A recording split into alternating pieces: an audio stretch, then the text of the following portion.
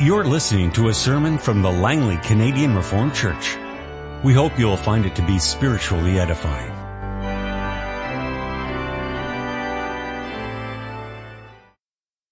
Let us open the Word of our God together. Our scripture reading this afternoon is taken first of all from the Gospel according to Matthew chapter 16, verses 13 to 20.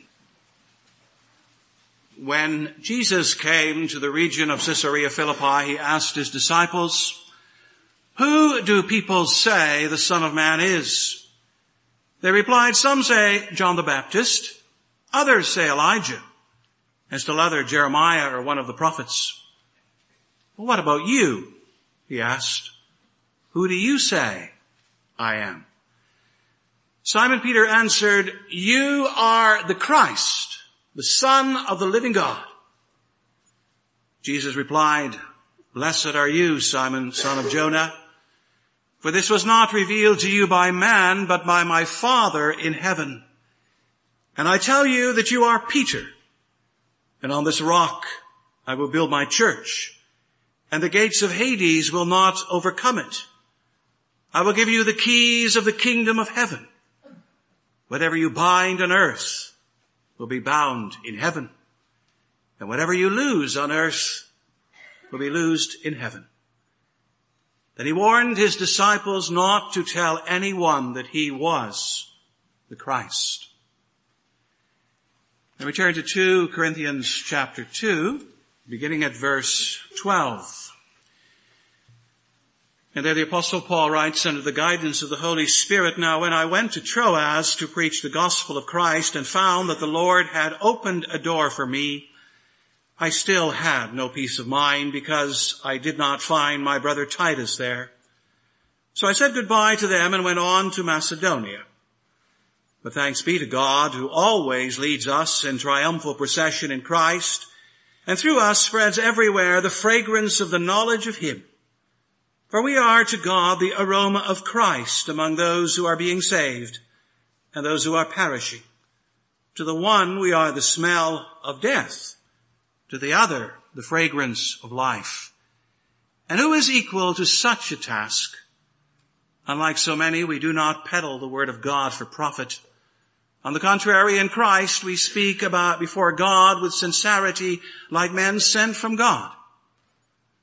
Are we beginning to commend ourselves again? Or do we need, like some people, letters of recommendation to you or from you? You yourselves are our letter written on our hearts, known and read by everybody. You show that you are a letter from Christ, the result of our ministry, written not with ink, but with the Spirit of the living God, not on tablets of stone, but on tablets of human hearts. Such confidence as this is ours through Christ before God. Not that we are competent in ourselves to claim anything for ourselves, but our competence comes from God. He has made us competent as ministers of a new covenant, not of the letter, but of the Spirit. For the letter kills, but the Spirit gives life. I preach to you this afternoon from the Word of our God as the Church summarizes and confesses it in the first part of Lord's Day 31 of the Heidelberg Catechism. What are the keys of the kingdom of heaven? The preaching of the Holy Gospel and church discipline. By these two, the kingdom of heaven is open to believers and closed to unbelievers. How is the kingdom of heaven open and closed? By the preaching of the gospel. According to the command of Christ, the kingdom of heaven is opened when it is proclaimed and publicly testified to each and every believer that God has really forgiven all their sins for the sake of Christ's merits, as often as they, by true faith, accept the promise of the gospel. The kingdom of heaven is closed when it is proclaimed and testified to all unbelievers and hypocrites that the wrath of God and eternal condemnation rest on them as long as they do not repent. According to this testimony of the gospel, God will judge both in this life and in the life to come. Beloved congregation of our Lord and our Savior Jesus Christ, there is little doubt that Canada, even in these recessionary times is one of the blessed places to live in all the world. And why do we say that? Well, it has to do, one can say, with our standard of living.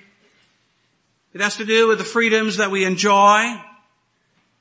It has to do with the fact that there's lots of space in this country, even though it can be on the cold side. There's lots of clean air, unlike China. There's an abundance of water, unlike Australia and California. And there is peace, unlike Afghanistan, Iraq, Zimbabwe, or Israel. In short, it's really no wonder that the immigration lines to get into Canada always are long. But now imagine if there is or was an even better place than Canada. Let's call it Canada without the warts. Well, we do have warts in our land, don't we? Abortion, gang violence, drug abuse, immorality, greed, unemployment, and a host of other things plague our country and make it less than perfect. But let's imagine there is another country. One that is not perfect yet, but that is already much, much better and that will one day be absolutely perfect. And by perfect we mean no more crime, no more pollution, no more sickness, no more sadness, no more sin, no more conflict. And they're not just perfect, but also universal. Imagine a realm that is perfect and that covers the entirety of creation. Imagine a realm that we can enter already, but that is not yet perfect, but that one day is going to be perfect, complete, and happy in every way and in all respects. What would we not give to enter it? Where can we apply? What are the conditions that need to be met to get in?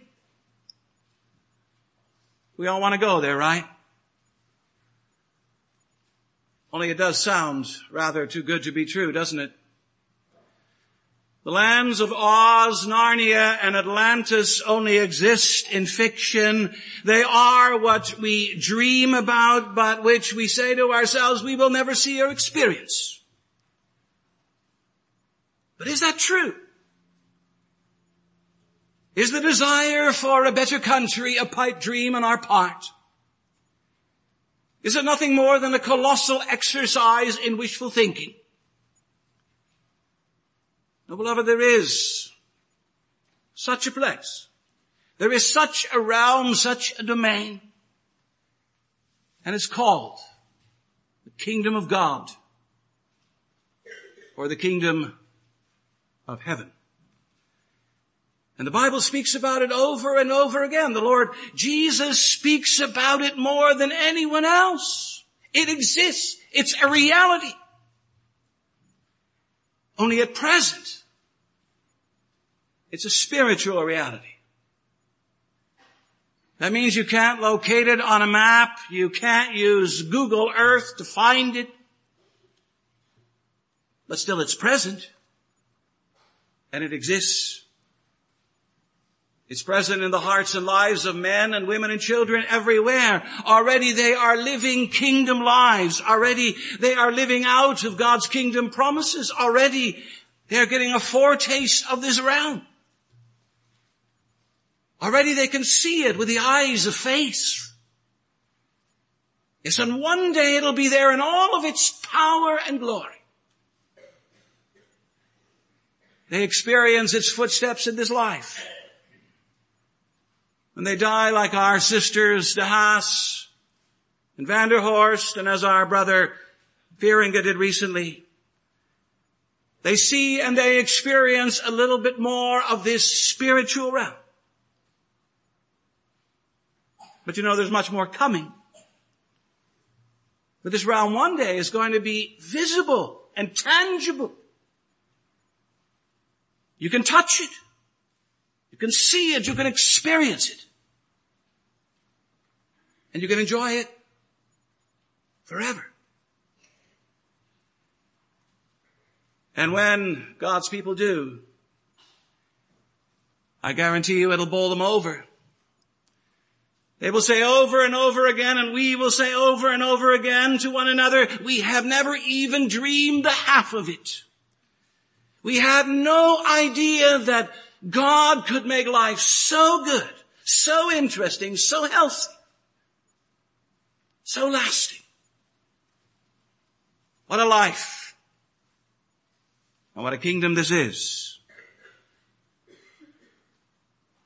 So where do we apply? How do we get in? What do we have to do? Point us in the right direction. Well, beloved, that direction has everything to do with keys. For this realm, this kingdom that begins here and comes to glorious fulfillment tomorrow has keys. And how many keys does it have? 6, 12, 18? No, it has 2. Just 2 and only 2. One key unlocks and locks, the other key locks and unlocks. One tends to be more positive, the other tends to be more negative. The one gets you in, but can also keep you out. The second keeps you out, but can also let you in. Obviously, these keys are different. And so they require a little bit of study and reflection on our part, and therefore I'd like to preach to you this afternoon on the theme, the first key of the kingdom of heaven. And we're going to see that in all respects it is a most unusual key, the most wonderful key, also a most powerful, or, if you will, dangerous key as well. So, beloved, what is the first key of the kingdom of heaven all about? It is the preaching of the gospel. Did you say preaching? Did you say gospel? Yes, I did. But that's not all what we expected, right? What then did you expect with regard to this kingdom? No doubt some would say we expected that the key or the way to get into this particular kingdom would have everything to do with points. Why points? Because that's how you get into a country like Canada and lots of other countries as well. You need points. You need a certain number of points. You know how it works. So many points if you have family here, so many points if you speak the language, if you have the right job or profession or the right amount of money or assets, so many if you're young. In short, you need points. And if you have the right number of points, you can get into Canada. Only that's not how it works with respect to the kingdom of heaven. Indeed, if entrance into this kingdom were based on points, no one would ever get in, for no one would ever be able to score high enough. And it would be an empty kingdom indeed. So we ask, if it's not points, what about money? Could money not be the way in? After all, money opens a lot of doors, and why not this particular door or gate? Nice try. But you know, when it comes to money, or when it comes to this kingdom, money doesn't work either.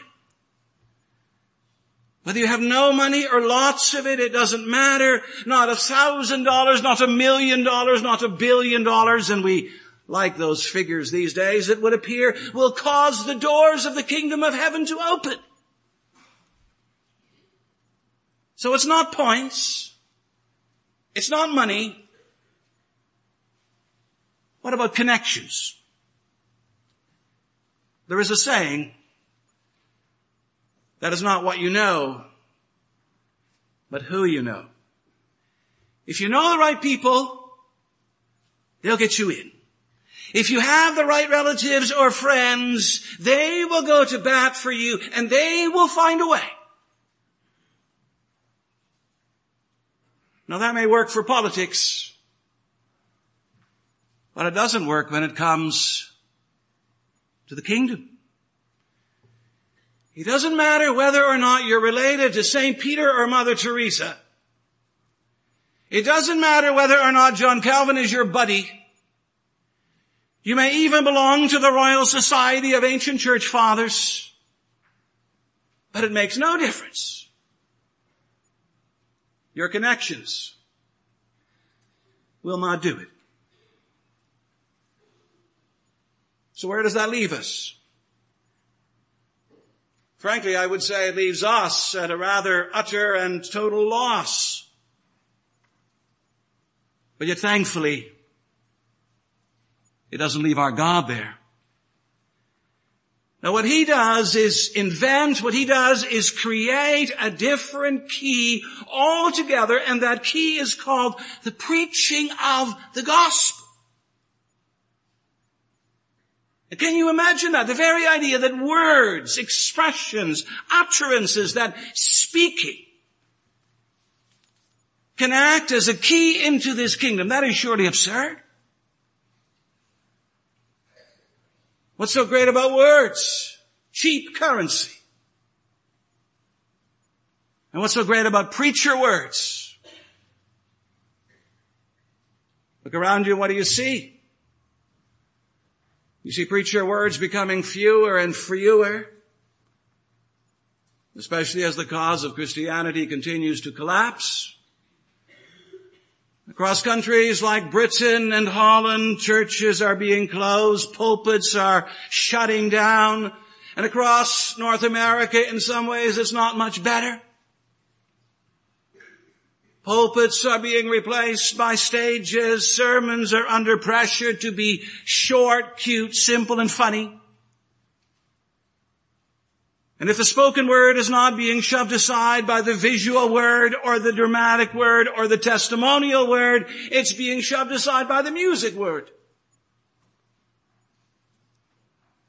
And meanwhile, preachers and preaching is the butt of late night talk shows. Talk about an unusual key. Talk about a despised key. How dare we insist on its relevance?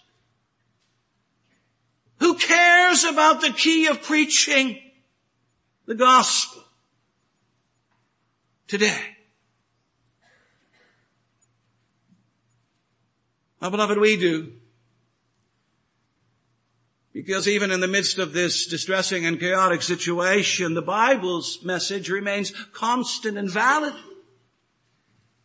And you know it's this: preach the gospel, preach the word, be prepared in season and out of season, correct, rebuke, and encourage with great patience and careful instruction. Those are Paul's words to Timothy. And indeed his words even have a prophetic ring to it when he adds, "For the time will come when men will not put up with sound doctrine. And instead, to suit their own desires, they will gather around them a great number of teachers to say what their itching ears want to hear." And furthermore, the apostle says that these people will turn their ears away from the truth and turn aside to myths. But yet Timothy, says Paul, is to chart a different course. But you, Paul says, keep your head in all situations, endure hardship, do the work of an evangelist, discharge the duties of your ministry. In other words, Timothy is to stay the course. He's not allowed to exchange preaching for entertaining, ministry for money-making, being an evangelist for becoming a dentist, No, he has to preach. He has to keep on using that first key of the kingdom of heaven. And why does he have to do this? Because, beloved, in many ways it represents the most wonderful key and the most wonderful calling in all the world. There isn't any other calling or life or task or charge like it. Consider the case of the Apostle Peter. Look at him on Pentecost Day. Before him stand a vast crowd of people, and mostly they are Jews who have come from all the ends of the Roman Empire in order to celebrate the Passover feast in Jerusalem. And as such, some of them are clueless when it comes to Jesus Christ and what has happened to him, but others know very well what has happened and that they have crucified the Lord of glory. And Peter confronts them all. He tells them that in one way or another, directly or indirectly, they're all guilty. That they've put to death the very Messiah that they hope for, pray for, long for, and that God has sent. And when they hear this, they're at their wits' end. It says they were cut to the heart. And desperately they ask Peter and the other apostles, brothers, what shall we do? And what does Peter say? Sorry, too late. You should have been here last week with that kind of an attitude. Does he tell them they're going to a very hot place? Does he rub it in with sadistic glee and then turn around and leave and shake the dust off his feet? No, Peter preaches to them and he says to them, repent and be baptized, every one of you, in the name of Jesus Christ for the forgiveness of your sins. In other words, you people need to turn from your sins. You need to confess them, mourn them, hate them, flee from them. You need to look to Jesus Christ and believe in him. You need to be baptized. You need to be spiritually washed for the forgiveness of your sins. And if they do, what then? Then Peter says you will receive the gift of the Holy Spirit. And you will have access to all the promises of God.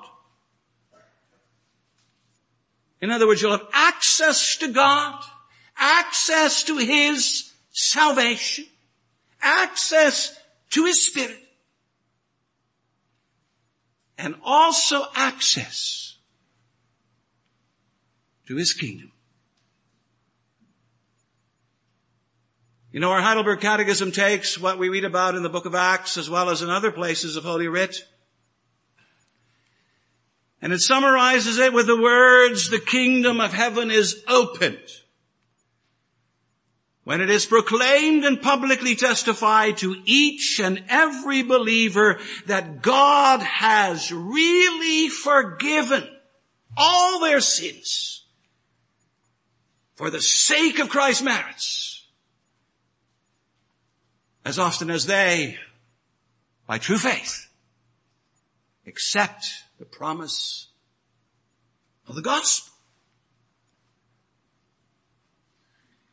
How did the preaching work then? How does the preaching work today? How were the kingdom doors open then, and how are they still open today? Beloved, it's all about the gospel and our response to the gospel. The gospel still comes to us today, and it says, repent and believe. It demands faith in Jesus Christ. And when we do embrace him, then great and glorious things happen. And the merits, the saving, redeeming merits of Christ are applied to us and to our lives. And furthermore, then over all the sins of our lives, there is written one word, forgiven. And then the gates of the kingdom will swing open. And the Holy Spirit will lead us in. Now, doesn't that make you rethink what people, even some Christians, say today about the preaching of the gospel? Paul says God has ordained the foolishness of the preaching, the stupidity of the preaching, to open wide the doors of the kingdom.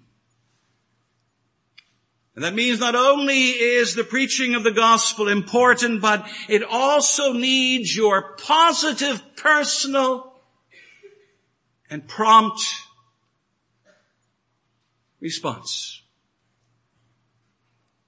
What are you doing with this gospel? How do you personally work with this proclamation? How are you listening? For everybody else? Or also for yourself? How are you handling the word of truth? May it be with true faith and a believing heart. Truly, if that is the case with you, you will discover that this is the most wonderful key of all. There isn't any other like it. There isn't any other more glorious. There isn't any more blessed. It opens wide the way into the kingdom for you, for all you who believe. But then, beloved, if this key is unusual and wonderful, it's also something else. It's also, you can say, powerful. Or, if you will, dangerous. I use the word dangerous because there is a negative aspect here. Earlier, we read from the Gospel according to Matthew chapter 16, and there Jesus and his disciples are at Caesarea Philippi. And by the way, that's the place, one of the places we're going to be speaking about tonight when I give a report on our Israel trip, about Caesarea Philippi. A place filled with all kinds of false gods and deities. And when there, of all places, Jesus Christ asks his disciples about his identity. Who do you say that I am? And to which Peter magnificently responds, thanks to the Spirit, you are the Christ, the Son of the living God. And because of this confession, Peter and all the apostles who share the same confession receive the keys of the kingdom of heaven. But then notice what surprising things Jesus says about these keys. He says they have the power to bind and to loose. Even more, he says, whoever is bound on earth, here below, will also be bound in heaven above. And whoever is loosed here on earth will also be loosed in heaven above. In other words, great spiritual power is being given to Peter and to the apostles, and in them to the church of all ages. Believe it or not, Christ is saying to his church on earth, you have the power from me to open the gates of the kingdom of heaven or to close them? Well, we just spoke a moment ago about the opening part. What about the closing? You notice in that connection we read another scripture passage, one from 2 Corinthians. And you know, it's about smell, fragrance, aroma, perfume, if you will. Now there Peter, or I should say Paul, says that he and the other servants of God are the aroma of Christ among those who are being saved and those who are perishing. We read that and we wonder, what does that mean? Well, Paul goes on and he says, to the one, we are the smell of death. And to the other, we are the fragrance of life. Quite simply, the Apostle Paul is saying that gospel preachers smell. The gospel preacher either gives off a sweet smelling perfume or otherwise a rotten stink. He either has the smell of life about him or the stench of death. Now, what's the smell of life? You can say it's the smell of faith. It's the smell of those who hear and repent and believe, of those who accept the promise of the gospel, of those, and for those the keys open and the kingdom gates swing as well. And they may walk right in. But there's also the stench of death. And what's the stench of death? It's the smell of unbelief, of hypocrisy. It's the smell of those who hear the testimony of the gospel, but then proceed to turn their backs on it. These are the people who refuse to repent. These are the people who have no use for Jesus Christ. They see no need for forgiveness. They have no sins to confess. I'm okay, you're okay, we're all okay. And now to these people, the gospel comes as a word of condemnation and as an instrument of closure. It takes the key of the kingdom and locks the gates and shuts them out. And at the same time it says to all those who live in unbelief and hypocrisy that the wrath of God and eternal condemnation rest on you as long as you do not repent. Where do you find, beloved, the most dangerous place on earth? Some say the most dangerous place on earth is in Somalia with its treacherous warlords. Others say, it's in the Congo in Africa with its constant civil wars, or in its Afghanistan with its Taliban, or it's in northwest Pakistan where probably Osama is still hiding out. And then there are those who say, no, the most dangerous place on earth is where the AIDS epidemic continued to march forward, claiming victim after victim. But none of those places really win the prize. Our Lord's Day 31 says the most dangerous place on earth is in the church. It's where God's people gather. And where the word of the living God is preached. It's there where the keys are being administered. It's there where you sit under the call of the gospel. Reject that gospel. spurn that gospel, ignore that gospel, and the gates will shut on you. And the results will be worse than what any man can do to you. It will result, it says, in wrath and condemnation. There is no more appalling place to be in this life than to be standing at the closed gates of the kingdom of heaven. And indeed, may none of us ever find ourselves locked up to the church of Jesus Christ. Is the most dangerous place.